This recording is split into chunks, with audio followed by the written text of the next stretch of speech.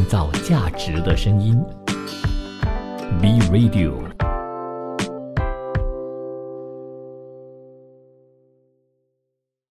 国际局势、财经重点、商业议题，深入浅出，全面探讨国际经济123。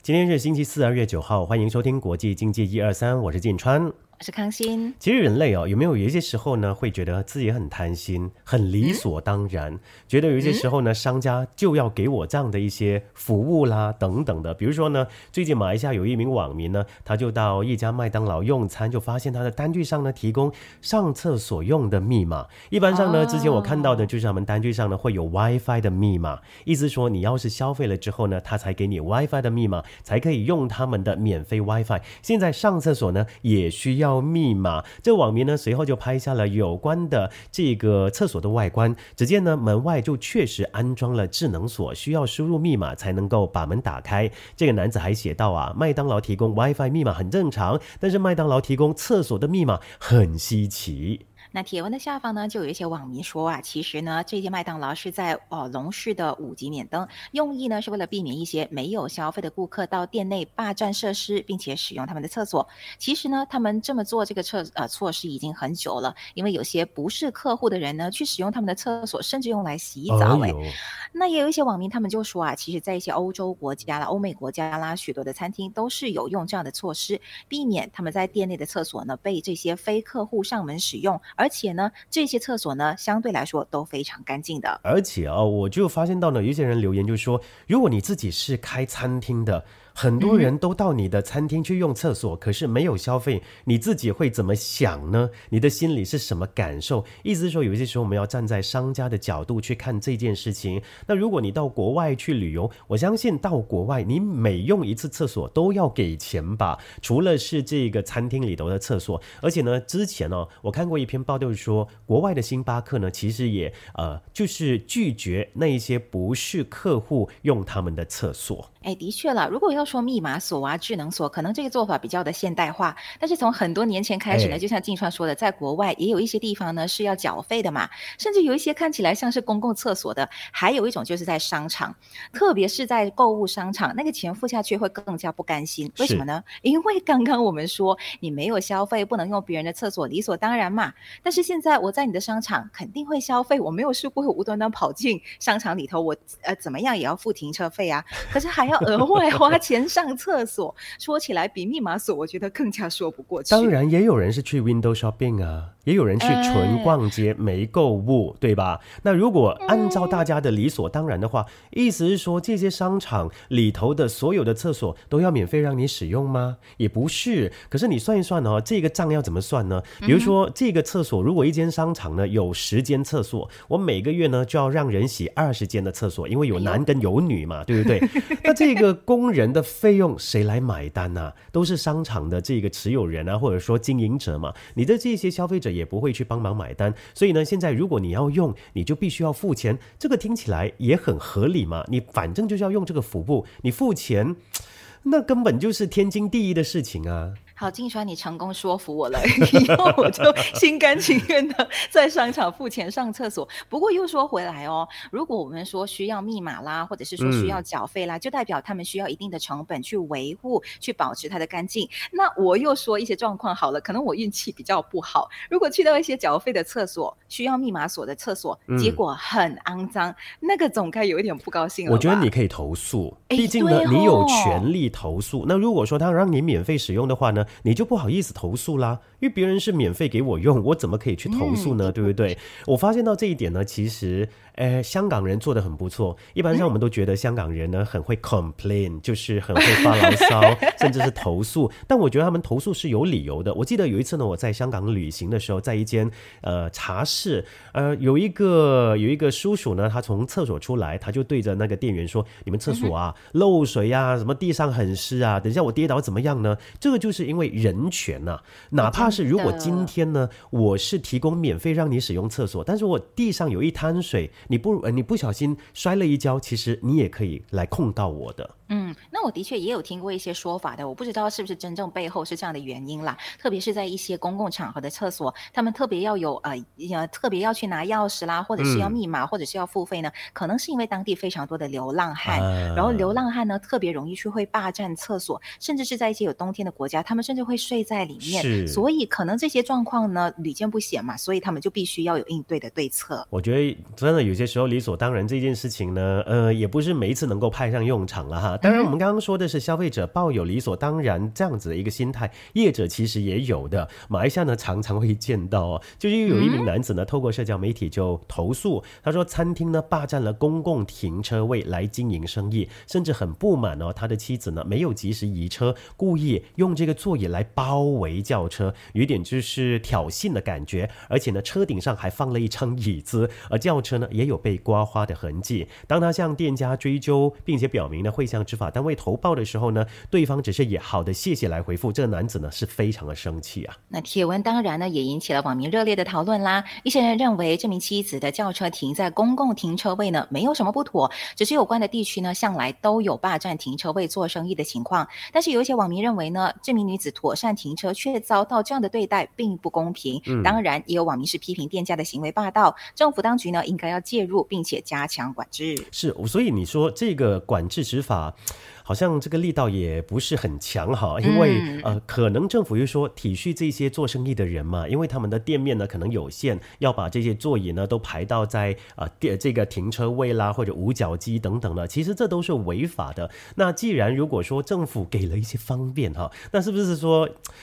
就好好的利用这个所谓的方便呢？但是回到来，你方便了这些企业做生意的人，就不方便这些公共的使用者了。其实我自己也有一个经验，我突然想起，我就是在夜市，我真的在夜市摊位里面被摊位困住他们没有把椅子摆在我的车上，他们也没有对我做挑衅的行为，可是因为我很早就抵达那个地方，然后呢我不熟悉那个地区，我不知道那一天会有摆摊位，所以结果我的车从早上停到傍晚之后，我去到我的车，我发现哎呀我的天哪，四周围都是摊位围着我的车，我也不敢说什么，我就只好停在一边，然后呢乖乖的等所有的摊位收拾好，他们结束营业了，我才能把车离开，所以也是有非常多有趣的现象啦。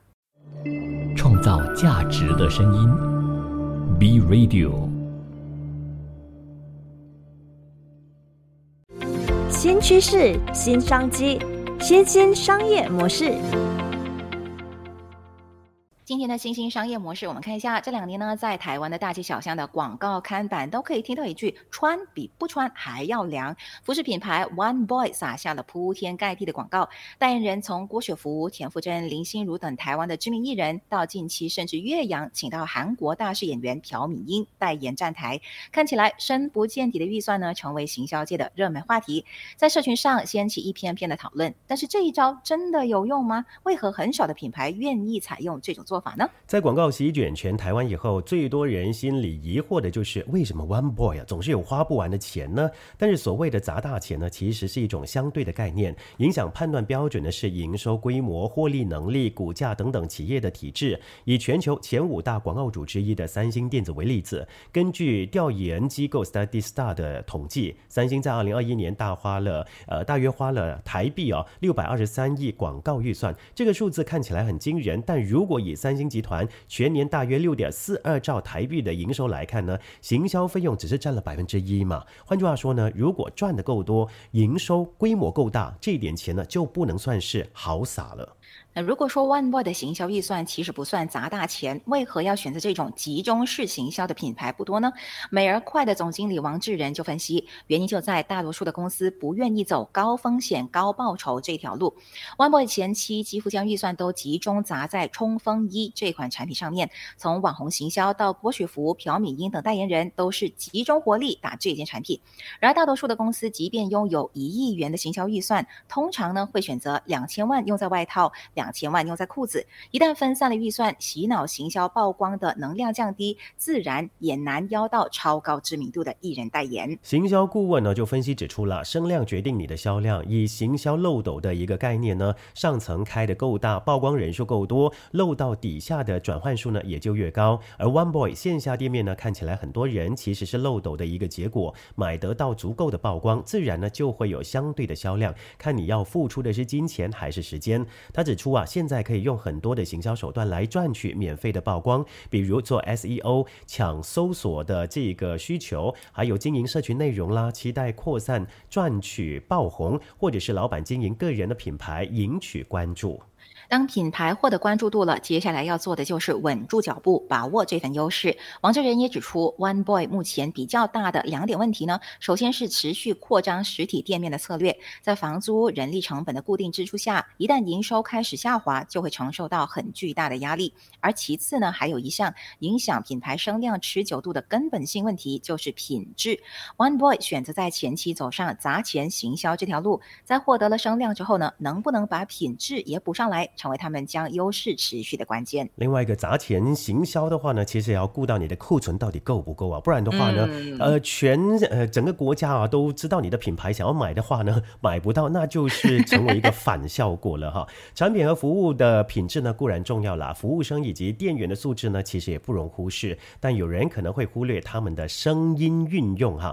誉满国际被台湾餐饮界呢当作是一个标杆的鼎泰丰，店里头最多的不是什么黄金18折小笼包，而是无所不在的细节，小从碟子里的这个葱丝这个姜丝，大到擦玻璃的步骤，甚至呢连无形的员工微笑，龟毛的鼎泰丰现任的掌门人杨继华呢都有办法靠制定 SOP 来严格管控，但是员工的表达能力和声音却让他非常的头痛。表达能力和声音太有趣了。那他们说由于部分的实习生在结业餐叙上呢，连自我介绍都讲不好，因此呢，找上了声音领域的专家魏世芬求助。魏世芬是台湾少数的声音教练，他想办法把服务和声音结合，为鼎泰丰进行员工声音特训。在这个年代，单一平面的声音已经不够用，因为每个人面对不同的对象，就是扮演不同的角色，每一个角色使用的声音线条、用气和声调都不尽相同。像主管的声音必须要圆润通达，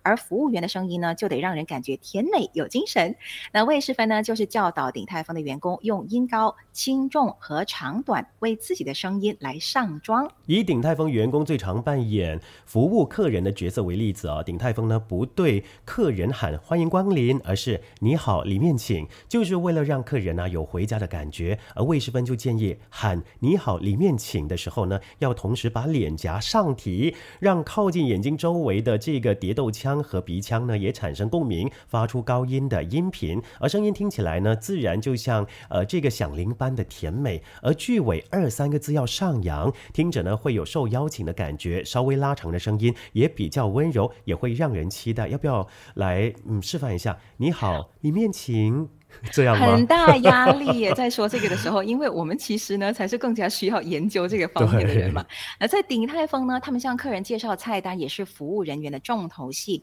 魏世芬教鼎泰丰的员工呢划重点，说好菜，也就是把店里与众不同的特色提高音调，或者是加上节奏的变化。比如说虾仁炒饭，如果用轻快又明亮的语调念出炒饭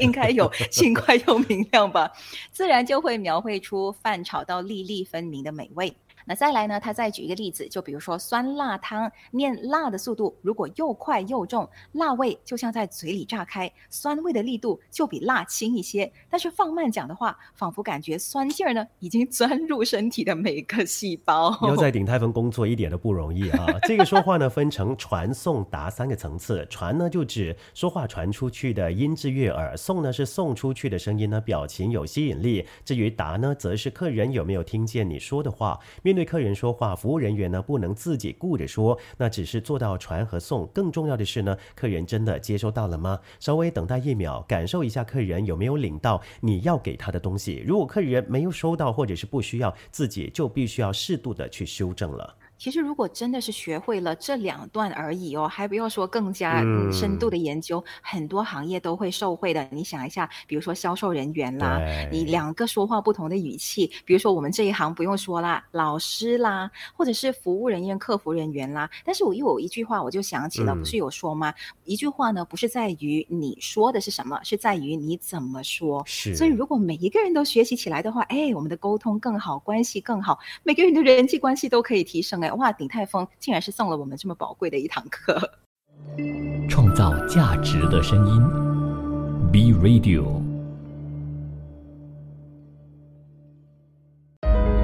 聆听世界的声音，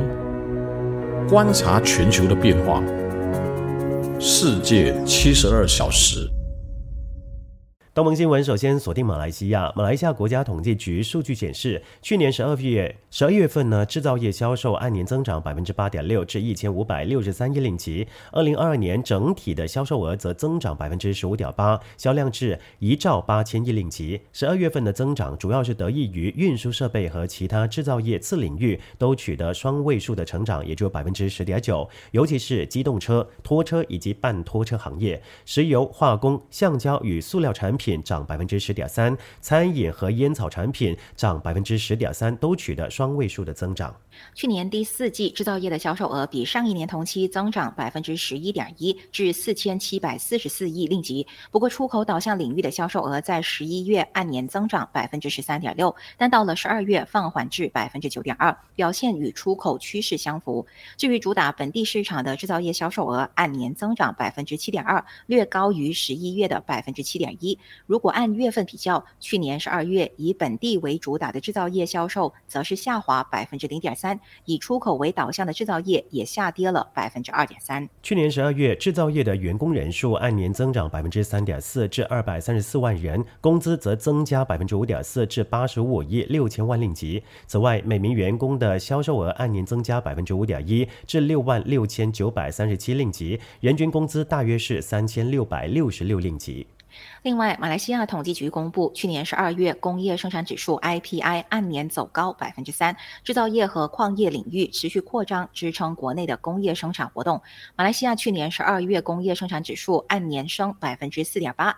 矿业指数和制造业指数在当月分别上涨 4.1% 和 3%， 而电力指数则是按年跌 1.1%。按月比较，工业生产指数跌 0.6%， 上个月则是扩张 0.9%。末季工业生产指数按年升 4.1%， 涨幅低于前个季度的 12.2%， 其中制造业和矿业指数按年各增 4% 以及 6.2%， 电力指数则跌 0.5%。 工业生产指数在2022年走高 6.9%， 升幅略低于上年的 7.2%， 制造业指数、电力指数和矿业指数分别就增加 8.2%、4.5% 以及 2.8%。 同时12月份的制造业产量按年增加 3%， 主要是受惠于电子产品升了 7.2%， 运输设备与其他制成品上升 8.5%， 饮食与烟草产品上升 3.4%， 以及非金属矿产、基本合金以及合金制品升了 2.2%， 产量增加。石油、化学品、塑胶与塑料产品跌 0.9%， 以及纺织品、服装、皮革制品和鞋类产品跌 0.5%， 也顺利收窄下跌幅度。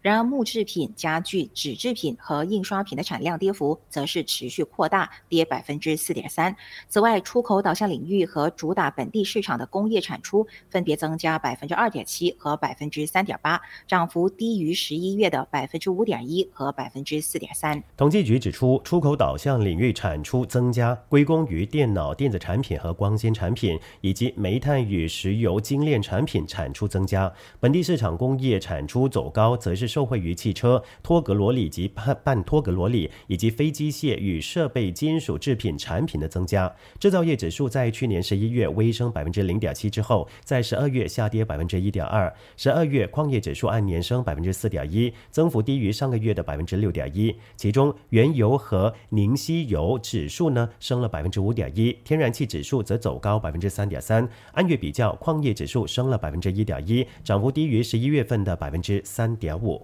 越南方面，2022年越南对美洲各国贸易顺差达到1025亿美元，创历史新高。越南工商部表示，2022年国际形势错综复杂，能源危机、通货膨胀等问题突出，是极不平凡的一年。但是越南与美洲地区贸易往来依然保持增长。据工商部的数据，2022年越南与美洲地区各国贸易总额达到1539亿美元，比2021年增长10.7%。其中，越南商品的出口1282亿美元，增长12.4%，进口257亿美元，增长3%。越南与这些国家的双边贸易额保持稳定的增长，其中与美国的双边贸易额达到1238.6亿美元，比2021年增长11%。越南对美国出口1094亿美元，增长13.6%。越南与全面与进步跨太平洋伙伴关系协定成员国贸易往来，在协定带动之下呈积极发展。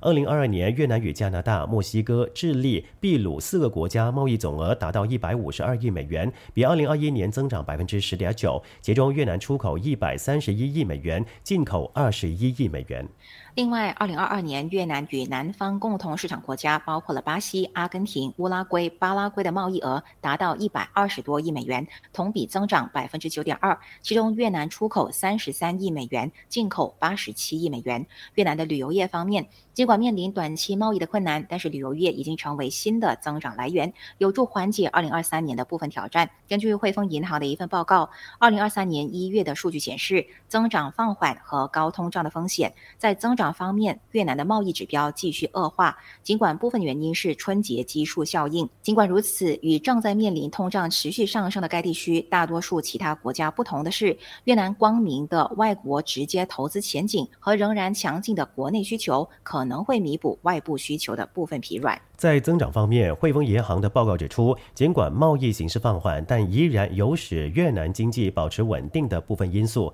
其中旅游业将成为2023年的拳头产业。去年3月重新开放以后，越南国内旅游强劲复苏，但是原来占旅游收入60%的国际旅游的复苏进度缓慢。即便如此，越南还是有充分的理由来期待更强劲的复苏，尤其是在中国重新开放以后。汇丰银行认为，越南旅游市场的中国游客回头率可以达到50%到80%。另一方面，越南也在考虑进一步放宽签证政策，其中考虑将免签的期限从目前的15天延长至30天，并逐步为所有国家和地区的公民签发电子签证。此外，越南正在努力扩建住宿接待单位和丰富的旅游产品，以进一步促进旅客的流动。在通胀方面，汇丰表示，1月通胀率同比增长4.9%，略高于市场预期，其中食品通胀的贡献率最大，同比增长6.1%。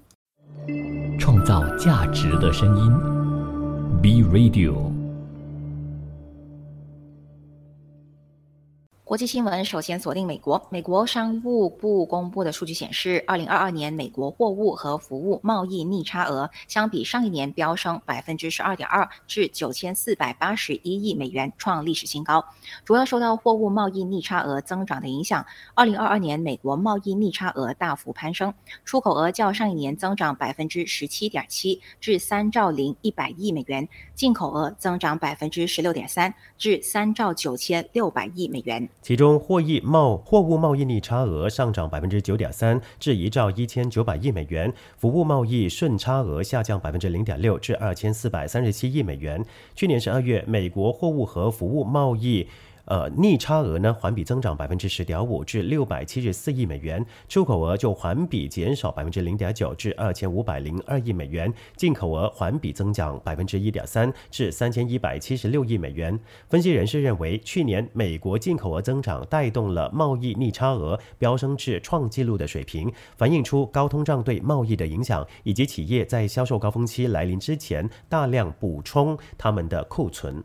但是随着美联储及全球一些主要经济体的央行大举加息遏制通胀，预计今年全球贸易增长可能将会减速，同时经济衰退的风险上升也可能会抑制贸易增长。美国盖洛普公司日前公布的一项调查结果显示，大约43%的受访民众预计美国的经济将在未来半年走弱。澳洲方面，为了进一步确保通胀回到目标的水平，澳洲央行一如预期的升息25个基点至 3.35%， 超过10年高点，并且宣称还是需要进一步的收紧货币政策。这是该行连续第9次升息，而本轮周期已经是累计升息325个基点。总裁洛威又指出，有鉴于通胀趋势远高于央行2%至3%的目标利率，依然需要进一步的升息。政策委员会预计未来几个月需要进一步提高利率，以确保通胀回到目标水平，而且确保这段时间的高通胀只是暂时的。值得一提的是，公告中移除了去年有关该行不预设利率路径的表述，引发市场揣测。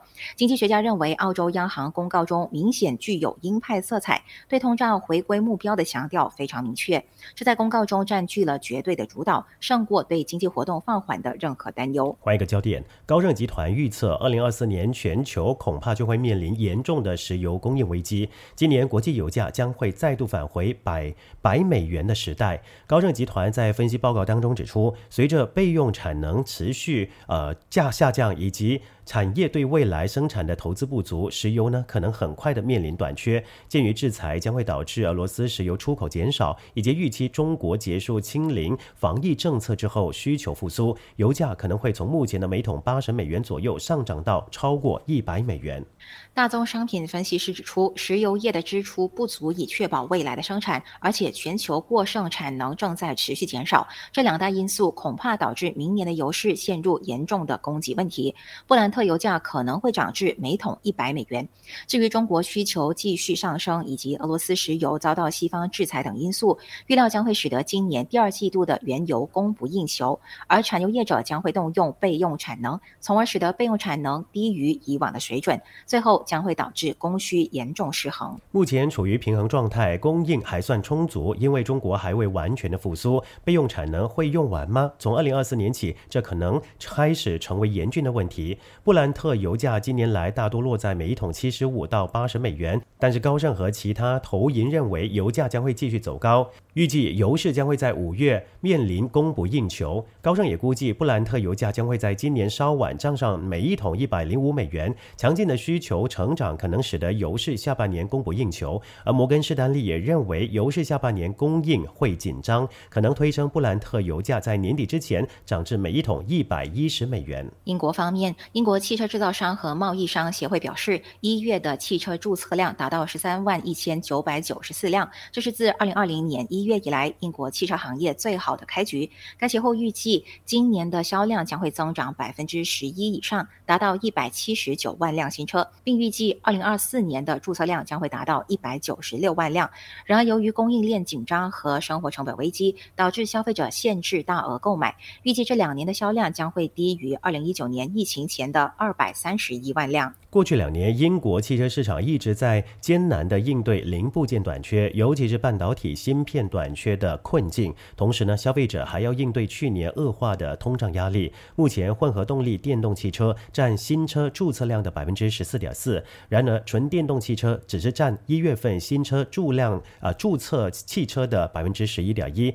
而2022年的年度份额为 16.6%， 纯电动汽车的注册量增长了 19.8%， 达到17294辆。根据预计，今年插电式汽车将会占新注册汽车的1/4以上，比去年高出 32%， 但也指出充电基础设施的推出无法跟上步伐。该行业组织表示，需要授权基础设施推广目标和规范服务标准，让司机确信他们总能找到一个可用的充电桩。而该协会也表示，当月大型车队的注册量激增将近 37%， 达到69540辆，这显示了供应端的问题已经有所缓解。关于电动汽车的销量，2022年呢，欧盟就创下了历史的新高。相反，柴油车的销量呢继续下滑。法国回声报就报道，在欧盟去年一共售出电动汽车大约110万辆，1年内增长 28%。电动汽车在欧盟的新车销售当中继续占据越来越重要的地位。根据欧洲汽车制造企业协会2月1号公布的数据，在2022年新车销量当中，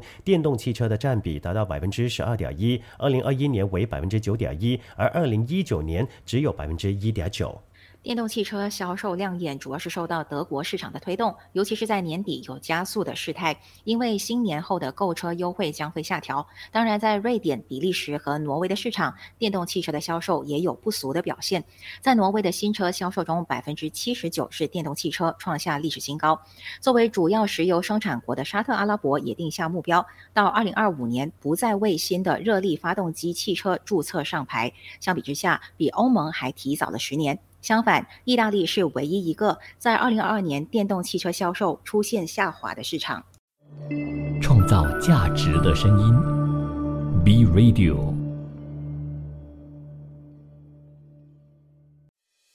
追踪亚洲市场趋势，紧随全球经济脉动。亚洲财经资汇报。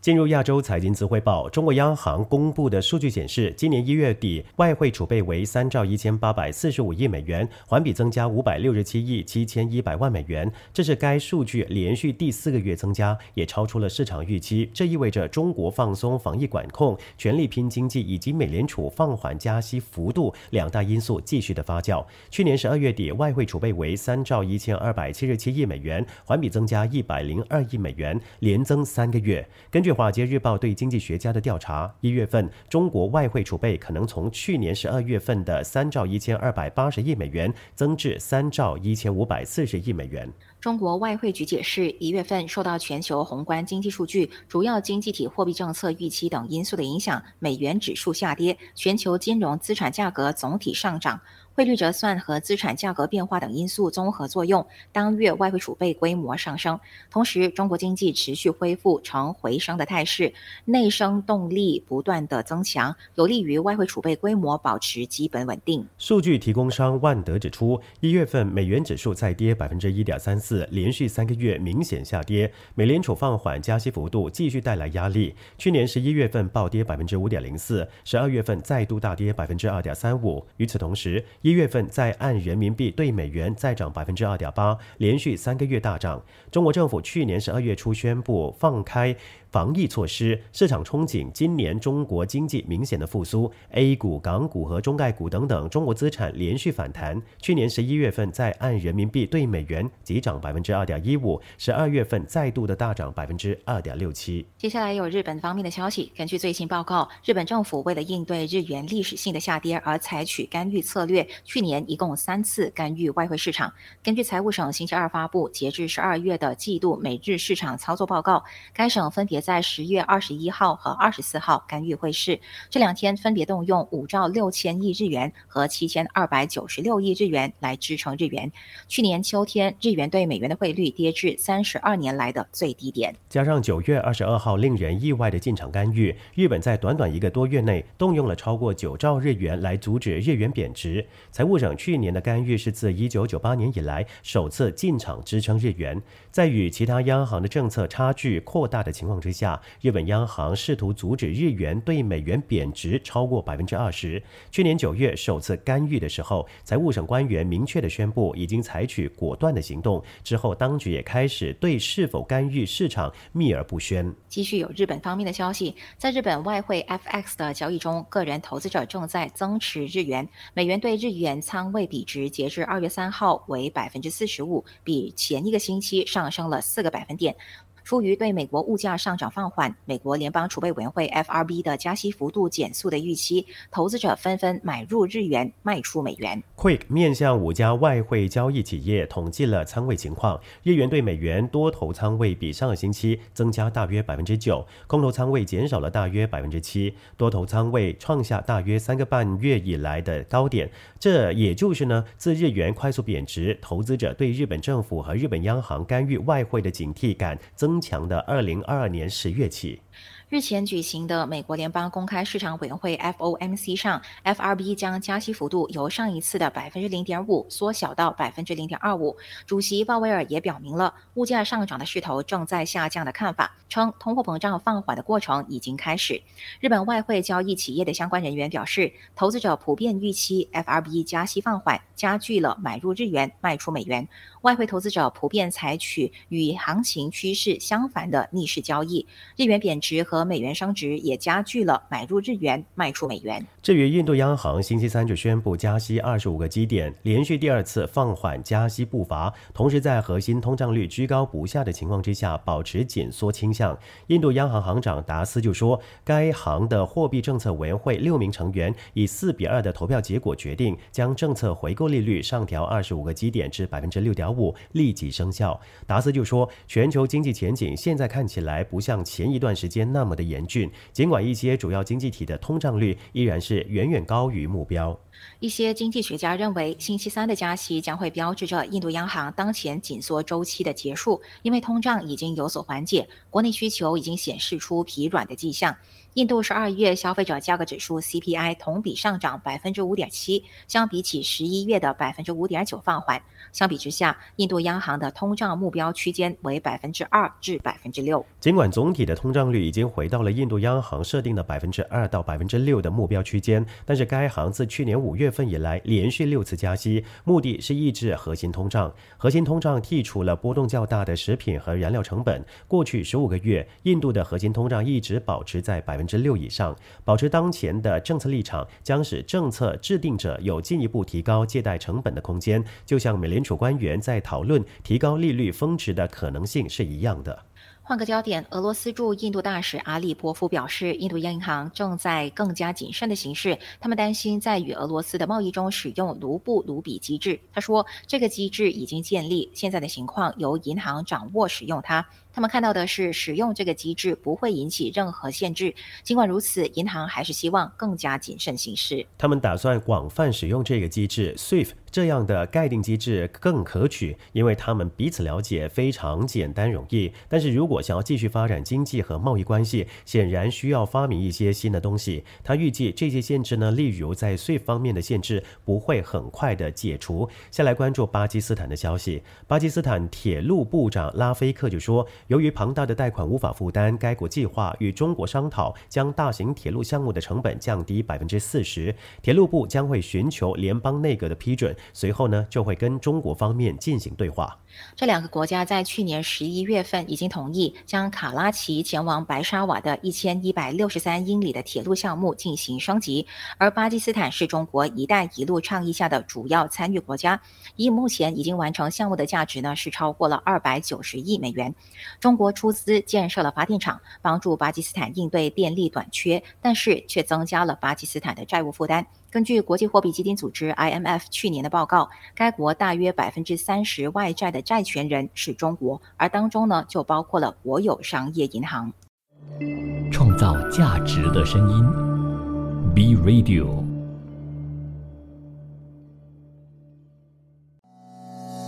革新技术，科研创投，新科技 A to Z。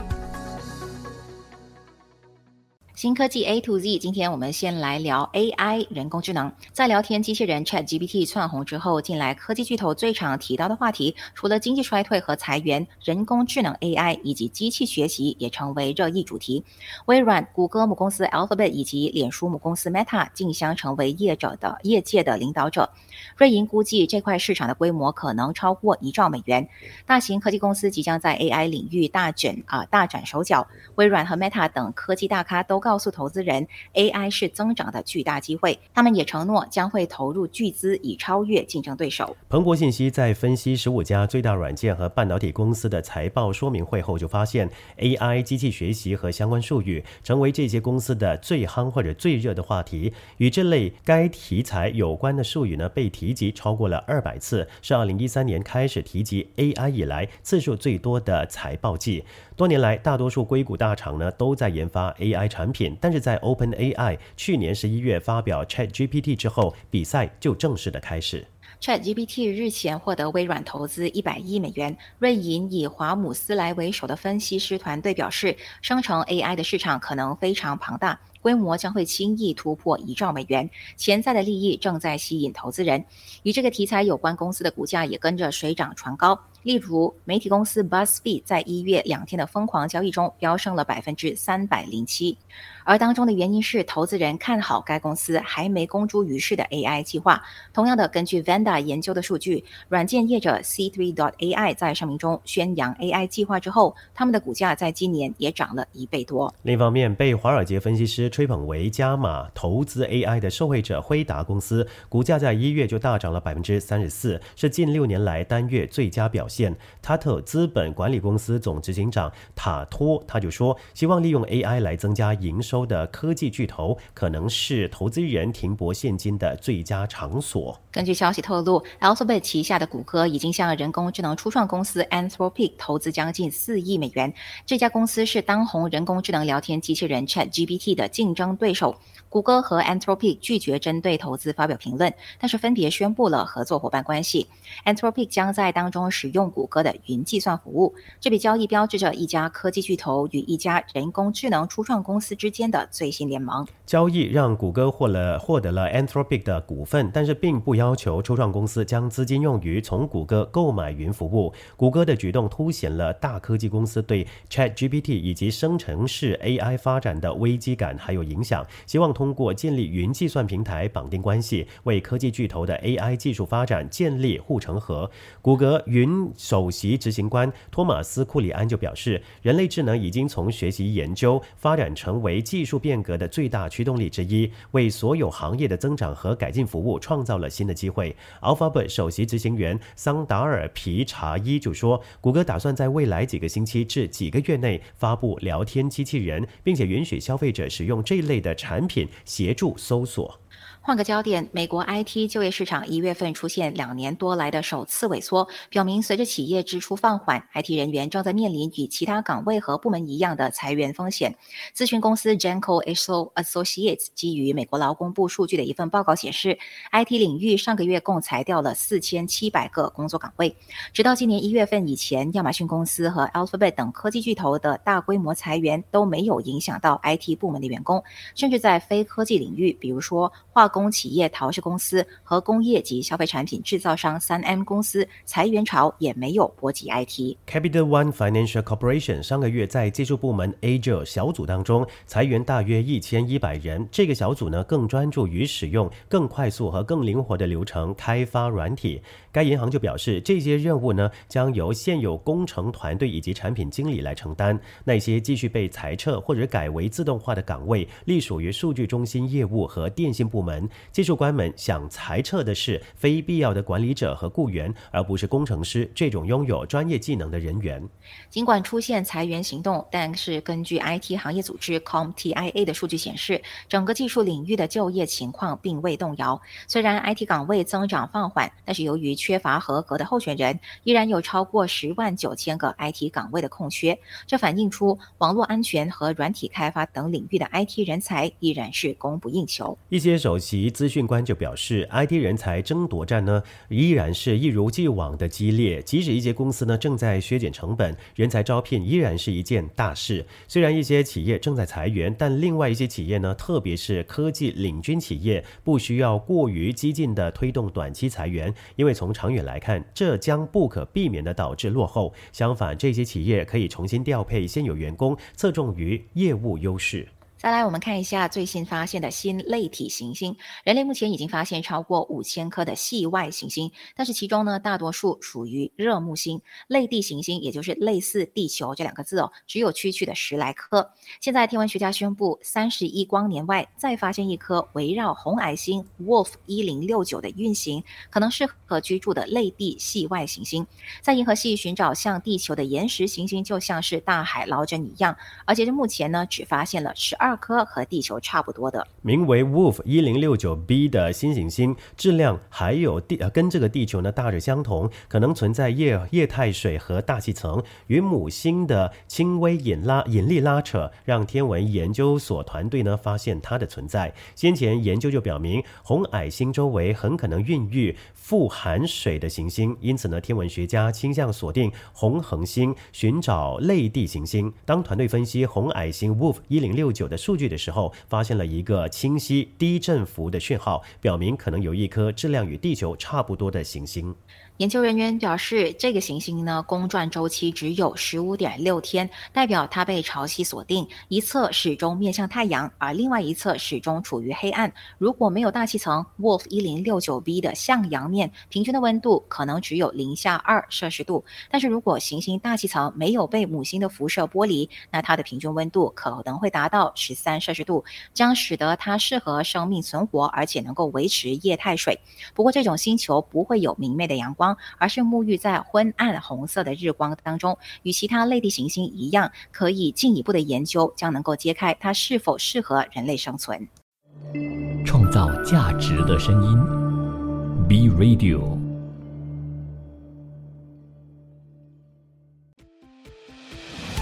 多听，多想，多面看，新闻知多点。今天第一段的新闻知多点，我们来聊一聊星云法师。BBC 报道，台湾佛光山国际佛光会创办人星云法师2月5号在台湾去世，享年96岁。当然也有媒体报道是97岁。作为台湾知名佛教组织的创办人，星云在台湾高雄创办的佛光山组织庞大，信徒也众多，开办电视台、中学以及大学院校、报纸，还有全球各地据点以及庙宇。佛光山与另外一个台湾宗教组织慈济堪称在华人世界最具有影响的佛教组织。星云法师早在85岁的时候就立下遗嘱，88岁那一年主持佛法真义讲座首度对外公布，他的个人财产大约2000万台币，已经捐赠给公益信托教育基金，属于佛光山的资产都不是他的，他连一张纸都不留，他一生没有积聚家累，留下的只有佛法真理。星云法师看生死呢，就像四季循环，他曾在枪林弹雨中流亡，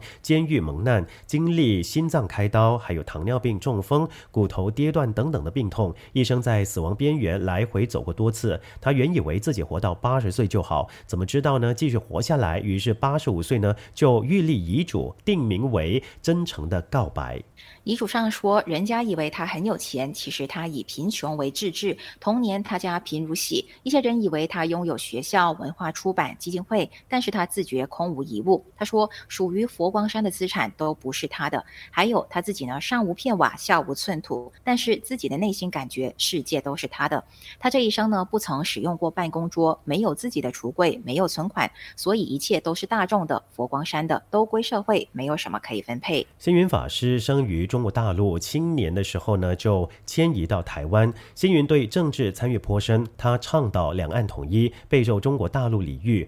但他的晚年呢，也与民进党人士交流顺畅，屡次赞誉出自该党的总统蔡英文以及高雄市长陈其迈。时而发表政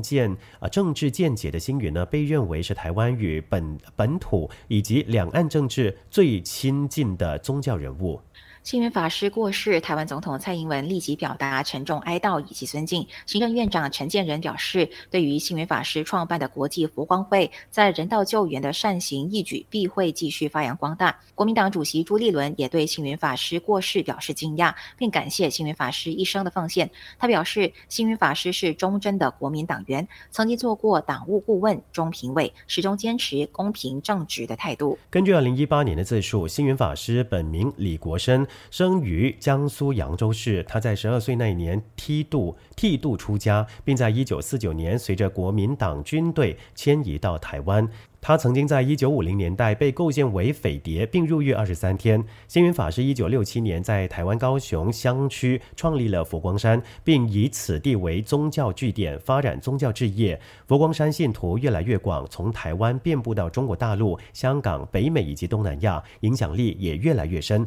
在资金以及政界人脉的支持之下，佛光山在台湾广设中学以及大学，之后也在美国创立了西来大学，并开设报纸还有电视台。触角就遍布了台湾民间各地。星云法师也是台湾宗教界少数公开具有政党党员身份的宗教领袖，他多次提倡两岸统一，并且强调台湾人包含语言文化都是不折不扣属于中华文化。台湾与中国的统一不但可以避免战争，还是两岸炎黄子孙的共同志业。2014年，他曾经随国民党前主席连战拜访北京，并与习近平会面。当时习近平说，大师送他的书他全都读完了。星云法师回应称，中国梦带给中国更伟大及富强的发展，令他欣赏。但是他也自述自己曾经在国民党的白色恐怖之下被污蔑入狱，并在蒋宋美龄以及以基督徒威权压迫之下，依然在台湾各地传播佛教思想。根据星云法师书中自叙，他与中共前领导人江泽民有过2次的会晤，两人是扬州同乡。星云法师透露，两岸开放探亲以及旅游之后，他多次来往两岸。1989年6四民运之后，他自称谨守分际，减少与民运人士的往来。不过1990年5月1号，他收到了6四民运人士许家屯从香港要前往佛寺借住的消息。当时他只想到佛教救苦救难的精神，欣然的答应请求。未料因此呢，遭到北京的误会，认为他不该收留叛离中国人士，因此呢，被江泽民领导的中共列入黑名单。法师在2006年首次与江泽民在上海会面，他说江泽民和他见面第一句话便是过去的种种一切到此为止。星云法师说他明白这是使这以上的事件之后，星云法师又在故乡扬州与江泽民碰面，他说江泽民能够背诵《金刚经》等佛经，令他深感意外。1990年，他开始在香港的红磡体育馆呢开办佛学讲座，进而开启了年年都在红馆弘法的一个活动，持续到2008年。他曾经在1990年代与达赖喇嘛在美国对谈。1996年，他力劝台湾前国防部长，也就是出身国民党高层的陈履安出面参选总统，挑战李登辉。而当时的评论就说，星云法师与李登辉代表的国民党本土派关系生变。2009年，在国民党执政之下，他反对达赖喇嘛前往台湾访问。不过星云法师也曾经在2016年赞赏过蔡英文是妈祖婆，可以领导台湾，又与佛光山所在的高雄绿营历届市长及各方人士友好，可以说是蓝绿红都能接受的宗教领袖。此刻星云法师过世，两岸3地政坛不分统独，纷纷致以哀悼。有评论者就说，星云法师对于台湾政治的涉入以及评论，在台湾宗教界算是开创先河。近年来，台湾宗教组织也参与公共议题辩论，例如近年来一些基督教团体对于台湾同性婚姻议题主动上街抗议。另一佛教组织慈济呢，功德会执行长则在去年台湾选举开打之初，高调地指出台湾政府阻挡各界购买新冠疫苗，并且在今年邀请前台湾立法委员赵少康等人与慈济领袖证严法师面谈。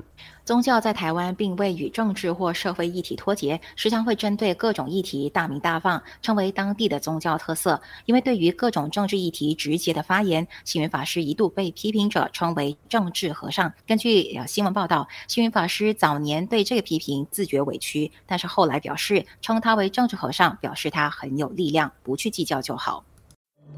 创造价值的声音 ，B Radio。新闻之多点第2个部分，我们今天来看加密货币。根据路透社获悉的一份联合国报告，朝鲜在2022年窃取了比以往任何一年都多的加密货币资产，并以外国航空航天和国防公司的网络为目标。向联合国安理会委员报告的独立制裁监督员表示，朝鲜使用越来越复杂的网络技术来访问涉及网络金融的数字网络，并且窃取具有潜在价值的信息，包括了武器计划。监督员此前曾经指责朝鲜利用网络攻击为核计划以及导弹计划提供资金。朝鲜此前呢就否认有关黑客攻击或其他网络攻击的指控。制裁监督员就表示，韩国估计与朝鲜有联系的黑客在2022年窃取了价值6亿3千万美元的虚拟资产，而一家网络安全公司评估就说，朝鲜的网络犯罪产生了价值超过10亿美元的加密货币。最近几个月，加密货币美元价值的变化可能影响了这些估计，但是两者都表明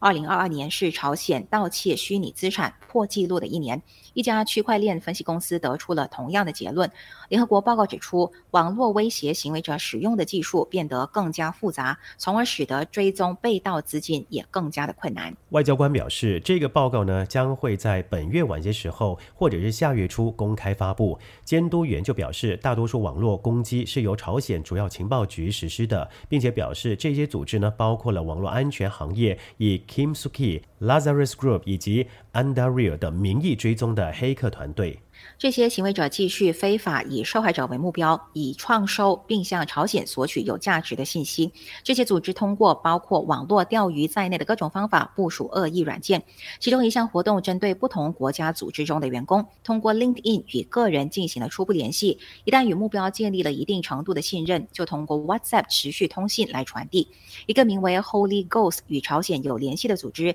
通过在广泛的出于经济动机的活动中分发勒索软件，向多个国家的中小企业勒索赎金。最新的报告表示，平壤继续生产核裂变材料，并在去年发射了至少73枚弹道导弹，其中包括了8枚洲际弹道导弹。美国长期以来一直警告朝鲜准备进行第7次核试验。长期以来，朝鲜一直被安理会禁止进行核试验和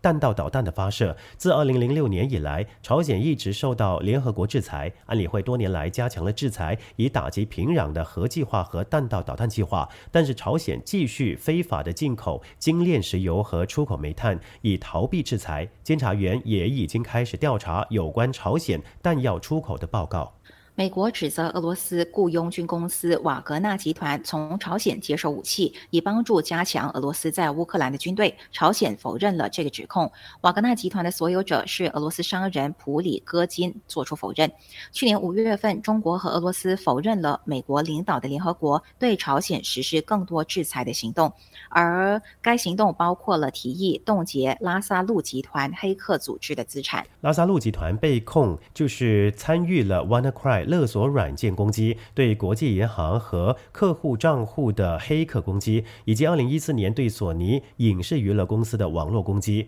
美国在4月份将朝鲜黑客与价值数亿美元的加密货币盗窃联系起来，这些加密货币与流行的在线游戏 Axie Infinity 有关。Ronin 是一个允许用户在游戏当中进出加密货币的区块链网络，称价值近6亿1500万美元的数字现金在2022年3月被盗。美国杂志福布斯发表的2份报告分析了比特币在去年发生大崩盘的原因，并且预测了数字货币市场在2023年的前景，以及投资者应当为此做些什么。作者马赫什瓦里指出，比特币在过去1年里经历了严重的崩盘，从而让加密货币投资者对他们在这个领域内的投资前景感到非常失望，或者是充满了不确定性。比特币受到了巨大的压力，导致价格下跌，甚至跌到了单价17000美元的水平。在2021年11月，比特币的价格一度达到69000美元，但是在之后，比特币的价格就一直在走下坡路，并且很难期待它的再次复苏。2022年比特币下跌背后的原因到底是什么呢？作者回顾了在过去1年内造成比特币价格下跌的部分原因，其中包括俄罗斯与乌克兰之间的战争、通胀担忧的不断上升意味着更多的生活成本支出，美国和英国的利率上升所带来的不确定性，加密货币交易在中国属于犯罪的行为，印度执行新税制，还有 Terra Luna 数字货币的崩盘，以及世界上最大的加密货币交易所 FTX 的倒闭。作者解释，这些意外和不幸的事件导致了市场对加密货币的严重抛售，因为恐慌情绪已经主导了市场。此外，这种恐慌还极大地扰乱了投资者的情绪。福布斯杂志还发表了另一篇关于数字货币危机，尤其是比特币的报告。去年发生的事情并没有削弱投资者对比特币的信心，许多人期望它能在2023年恢复强劲表现，并且弥补之前的损失，而另一些人则预计会出现更多的崩盘，甚至有人认为这种货币将会永远消失。这篇报告列举了对比特币价格在新1年当中表现的许多预测。先来看看乐观主义者的看法。萨塞克斯大学学金融学教授卡罗尔·亚历山大预计，比特币价格将会在2023年上半年上涨，并在这一年的年底达到5万美元，这也是许多交易员认为最可能出现的价格。投资者米尔恩就预计，比特币的单价将会上涨到4万5千美元，但是具体的金额将取决于通货膨胀的情况。加密货币对冲基金首席信息官埃里克威尔呢，也预测比特币的价格会超过3万美元。悲观主义者方面呢，也是亿万富翁的莫比乌斯资本合伙公司创始人马克·莫比乌斯曾经在去年12月初预测，由于美联储收紧货币政策和利率的上升，比特币的价格将会进一步下跌，并在2023年触及1万美元的低位。